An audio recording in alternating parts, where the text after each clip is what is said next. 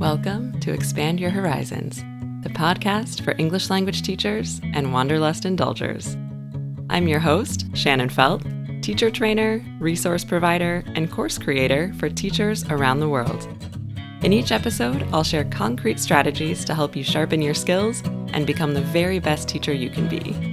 We're talking all things ELT, the most effective classroom practices, communicative methodology, and valuable tips for planning and teaching so you can help your students see real improvement in their language abilities.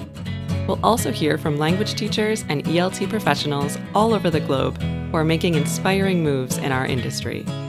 So thanks for joining me. Here's to making this big world a little smaller by connecting ESL teachers everywhere. Hey teachers, welcome to this week's episode of Expand Your Horizons. In this episode, I want to take a little bit of time and focus on a word that I've been using and thinking about a lot lately, which is the word TEFLpreneur.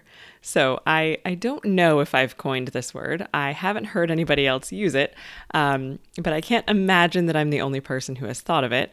So for the sake of this episode, I guess I'll claim it. But either way, this word TEFLpreneur has become an important one for me in a lot of ways that I'll get into in a moment. But first, let's define the word TEFLpreneur. So for me, a TEFLpreneur is obviously a combination of TEFL and entrepreneur. And so I consider it to be anybody who is in the English language teaching industry, an EFL or ESL teacher or trainer, combined with an entrepreneur. So essentially anyone who is able to make money in this industry in some kind of freelance way, right? Not a full-time employee for another company. So this is an important word for me because, as most of you have maybe experienced, we have a lot of pros. There are a lot of good things about teaching English, working in the English language teaching industry, but there are also some pretty significant drawbacks that I think are worth talking about. And those drawbacks are things that I think this idea of TEFLpreneurship has kind of rectified in some really important ways. So to start with the pros, so I think good things, right, at least good things for me about working in the English language teaching industry, ELT. Obviously, I love working with people from all around the world, and that is something that I've been very, very fortunate to get to do so far in my career, both by traveling physically and also now online, and connecting with students who've come to my classroom, either physical or virtual, from all over the world. I love working with students. I love communicating with people. I love helping students really improve their English and reach their goals. And same for me with training. I love working with teachers from all over the world, right? Helping them improve. It's a really tangible kind of experience to see teachers and students make progress from lesson to lesson and know that you're helping them become better at this really significant skill. So it's a very rewarding profession, as I know many of you have experienced and that you would agree with that also. But there are some drawbacks to this industry that are difficult to deal with at times. So first of all, I've experienced this, and maybe you have as well. Oftentimes we come into this profession because we're interested in traveling and in exploring the world and experiencing different cultures and meeting different people. And then we end up being tied to whatever location we can find work in. So essentially we end up in one place because that's where the language school is. And if we want to move or go somewhere else, we have to find another language school or another place that will hire us so that we have a reason to go to that place. So that was definitely a drawback that I've experienced. In a lot of my teaching career, my schedule hasn't really felt like my own. Again, I got into this profession because I loved teaching, but also because I wanted to do some traveling and exploring. And then I ended up working a ton of hours, right? I had a schedule that was pretty much set by whatever classes the language school was offering or the teacher training center was offering where I worked. And if I didn't want to adhere to that schedule, then I didn't have work for that semester or that term or whatever it was. So I've heard the same thing from a lot of other teachers as well, that, you know, they're very dependent on whatever the language school can offer them. And then again, I had to kind of take what I could get. So even though, for example, teaching business English wasn't my favorite, if that's what kind of courses the language school had available for me to teach at that time, I had the option of either teaching business English or not teaching anything at all and not making as much money that month. So that led to a cap on my income. There was this limit of what I could make because I was being paid an hourly wage, and I could only work so many hours in a day or in a week, and I could only find so many hours of work offered by my language school or students on my own that I could find. And so there was always this kind of ceiling on how much I could earn as well, because eventually I would max out the amount of time that I was able to teach and prep per week. And so that was as much as I could make. And even when I did start to get promoted in my industry, when I got more training, when I became a trainer, when I became the director of teacher training, what started to happen, as I know some of you have experienced, is that the higher up you go, yes, you start to make more money, but you also do a lot less of what you love, which is teaching or training, and you start doing a lot more admin, right? Desk work, which is not what many of us got into this field to do. So sort of the higher up you go, the less you actually get to do what you really want to do, which is unfortunate. If you're like me, you probably got into this field because you have this kind of adventurous, curious spirit, right? Like when you looked ahead at your life and you envisioned what you would be doing, a traditional desk job or office job probably isn't what you pictured. So a lot of us, in some sense, we're kind of free spirits or maybe explorers. And maybe I'm romanticizing that a little bit, but that's what I've heard from a lot of the teachers and the trainers that I've talked to and worked with, is that I think we have this in common. We all kind of are explorers in some sense, whether that's wanting to travel the world or whether that's wanting to stay in the same place, but, meeting all different kinds of people from all over the world who come into our classrooms and who we get to connect with. So ironically, many of us come into the industry like that, right, with this adventurous explorer spirit, because we love this idea of traveling or meeting people from other cultures and using language to build bridges of communication. And then after a while or very soon, we find ourselves a bit trapped in one way or another, either by location, right? We have to stay wherever we can find work or go wherever we can find work. We don't really have a choice. Or maybe we feel a bit trapped by money. We don't really earn enough to be able to travel without working super, super long hours or maybe at multiple schools to make ends meet. And then we don't have time to travel. Or even if we have the money and we have the freedom of location, our schedule doesn't really allow. We can't just take time off whenever we want to. We don't get 2 weeks or 4 weeks of paid vacation in most cases, like people do at many bigger companies or in office jobs. And so we end up kind of in the exact opposite situation of what we envisioned. We still get to teach or train, which we love doing, but we don't really get this ideal lifestyle, right, that we pictured. We don't really get to indulge our adventurous spirit and experience life in other cultures and other places the way that we really want to. So even when I was an in-person teacher, I thought about this a lot. And I often thought, if I could somehow teach more on my own, if I could do more freelance teaching, and to be fair, I was doing some one-on-one freelance teaching. When I taught abroad, when I taught in Budapest for years, I taught group classes for a language school, but I also advertised my own private lessons. And by the time I left 4 years later, I had a pretty big network of one-on-one students that would just come and have English lessons with me at my kitchen table. But again, there was still a cap, right, on how many private lessons I could teach during a week before I was just maxed out in terms of time. And obviously, I wasn't going to charge hundreds of dollars per hour. Like there was a bit of a cap on how much I could reasonably charge per lesson and have students actually still want to work with me. So there was still this cap, right? And so I often thought, if only I could advertise my own group classes, I could cut out the middleman. I could be working with 10 students per hour, right, in a group class or more versus just 1 student per hour in private lessons. And I would be able to charge less for the students. I would make more money, and it would really help me kind of maximize my time. But the obstacle was always that I didn't have a place for this. I couldn't bring 10 or 15 students to my apartment and have classes at my kitchen table. That wouldn't work. And I didn't have the startup money, obviously, to open my own language school or even rent out a space and actually have that make sense in terms of making any sort of profit on that situation. So that's where online teaching really changed everything. And I didn't even realize it at first. When I first started teaching online, I was kind of seeing it as a means to an end, like a workaround because of the pandemic, because this was the only option.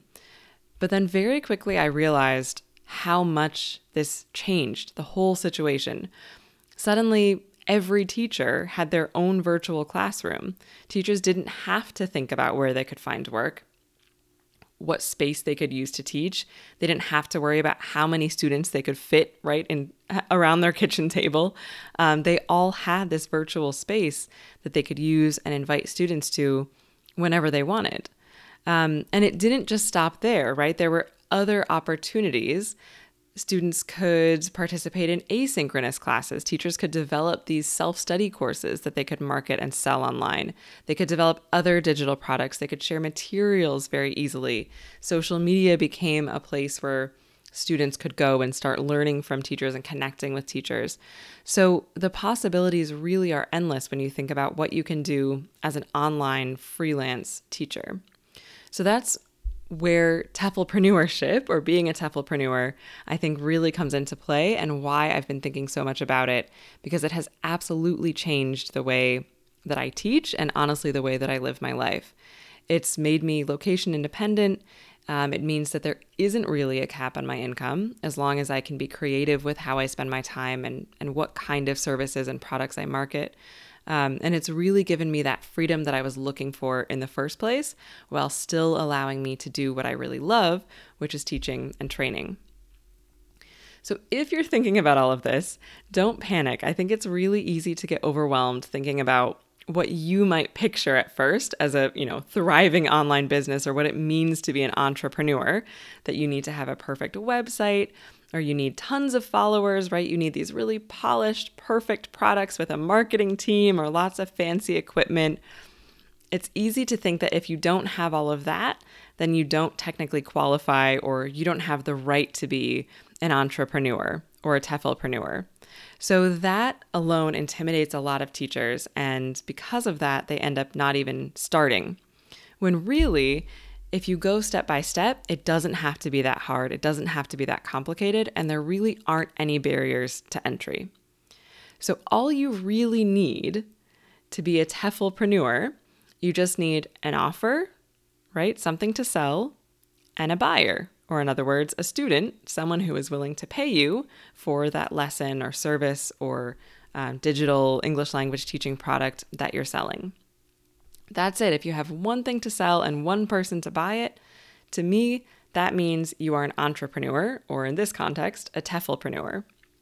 So if we break that down a little bit, obviously to have that offer, you need some skills in English language teaching. You need to know what you're doing as a teacher, or at least you need an idea and a way to execute that idea. So you need to have something that you want to offer to your students, whether that's not in person, but whether that's live lessons, via Zoom or Skype, or a live group class online, or a self-study course online, right? Or a digital book or other kind of product. You need something that you can offer, and then you need some sort of organization of how you're going to get that done. How will you price your group class? What will the schedule be? How will you design the book that you're creating for your students? You don't need to be the very best at what you do. You don't need to feel like you're the absolute expert at it. You just need to be one step ahead, at least, of your students, or in other words, your clients. You just need to know more than they do, because guaranteed, if you are already a teacher of English, you know more than somebody. You know more than the students who would learn from you. So even if you don't know more than every single other person in the industry, that's okay. You don't need to. You just need to know more than the people that you are selling to, or the people that you are teaching. You also don't need to be the only person offering what you offer. So even if someone else is also offering a group class or private lessons or business English classes or exam prep classes, it's okay if there's more than one teacher out there offering the same thing. Because even if it's been done before, guaranteed it hasn't been done exactly the way that you will do it, right? Maybe the way that you present the information, the particular way that you're able to deliver that information or teach that particular subject, maybe that's exactly the way that a certain student needs to hear it in order for it to really sink in. So that uniqueness that you have is your superpower in that sense, that no one does it exactly the way you do, and so that makes it valuable. So that's a little bit more about the offer. For a buyer, obviously you need a way to market your offer and reach students who might want to buy it. No one will buy your offer if you can't get it out there, right? In order for a student to want to buy the lessons or the digital product that you're offering, they have to know about it. So that takes a little bit of courage. You need to be able to put yourself out there, whether it's on social media, sending emails, posting flyers at the local library, whatever it is. You need to take those proactive steps to show students, hey, I have something that you might want. No matter who you are, I think it's really easy for self-doubt to creep in at that point. It's really easy to say, who am I to think that I can sell this service? Or who would want to learn from me, right, when they could learn from anybody else out there? I still have those doubts every single day at TEFL Horizons, and it's something that you just have to accept and ignore, right? Hear it, invite it in, say, I understand that this is a normal way to feel, and I'm not going to do anything about it. I'm going to ignore that self-doubt, and I'm going to do this anyway because I deserve to. And because somewhere out there, there's a student who wants exactly what I would offer, and it's my responsibility to make sure that they know about it. So even if other teachers are already doing what you're doing, don't let that stop you, because they aren't necessarily reaching the same students as you are, right? They might be on other platforms. They might be connecting with different students than the students that you could connect to if only they knew that you existed. So all of that to say, if this is something that you're interested in, if you're interested in learning more about how to be a TEFLpreneur, there is a conference, an online ELT virtual conference coming up. So at the time of recording, it's going to be in about 10 days. It starts September 16th. That's a Friday, and it goes through Sunday the 18th, 2022. The recording, though, will be available through October 16th of 2022, so for about a month afterwards. So even if you're listening and you've already missed the live event, you still have about a month to check out the recording. And if you're listening completely after the fact, don't worry, because this should hopefully be a regular thing. So just stay tuned for future events at TEFLHorizons.com. But if you're listening before September 16th, you can go ahead and register at TEFLHorizons.com/conference. I have an amazing lineup of presenters who are really excited to share all of the wisdom that they have. They're all TEFLpreneurs, of course, online TEFLpreneurs. So we have people, presenters leading workshops on everything from building an Instagram following, and how one presenter in particular has built a following of up to more than 30,000 students. And she has used her Instagram account to really successfully market her exam preparation courses and materials. There is another presenter who actually started his own virtual language school and based his curriculum on essentially gamification. So he created a curriculum that was sort of like a choose your own adventure project-based curriculum for business English students. So he's presenting on how to make that kind of curriculum, how to make basically your classes feel like an escape room for your students, to keep them really engaged and make sure it's really practical. We have teachers who have done self-study courses and been successful that way, who have even published books on Amazon. One of the presenters just published her first book and is selling that. So really incredible lineup of speakers, and you'll learn a lot more about TEFLpreneurship. So TEFLHorizons.com/conference, or just TEFLHorizons.com if it's after the fact and you want to stay tuned for upcoming future events. Either way, the take-home message of this episode is that you, whoever you are, if you are interested in making more money, more impact as a freelance teacher, definitely go for it. Whatever's been holding you back, you can and should do it if that's what you want to do. All right, everybody. So that's it for this episode. See you next week. Thanks again for joining me.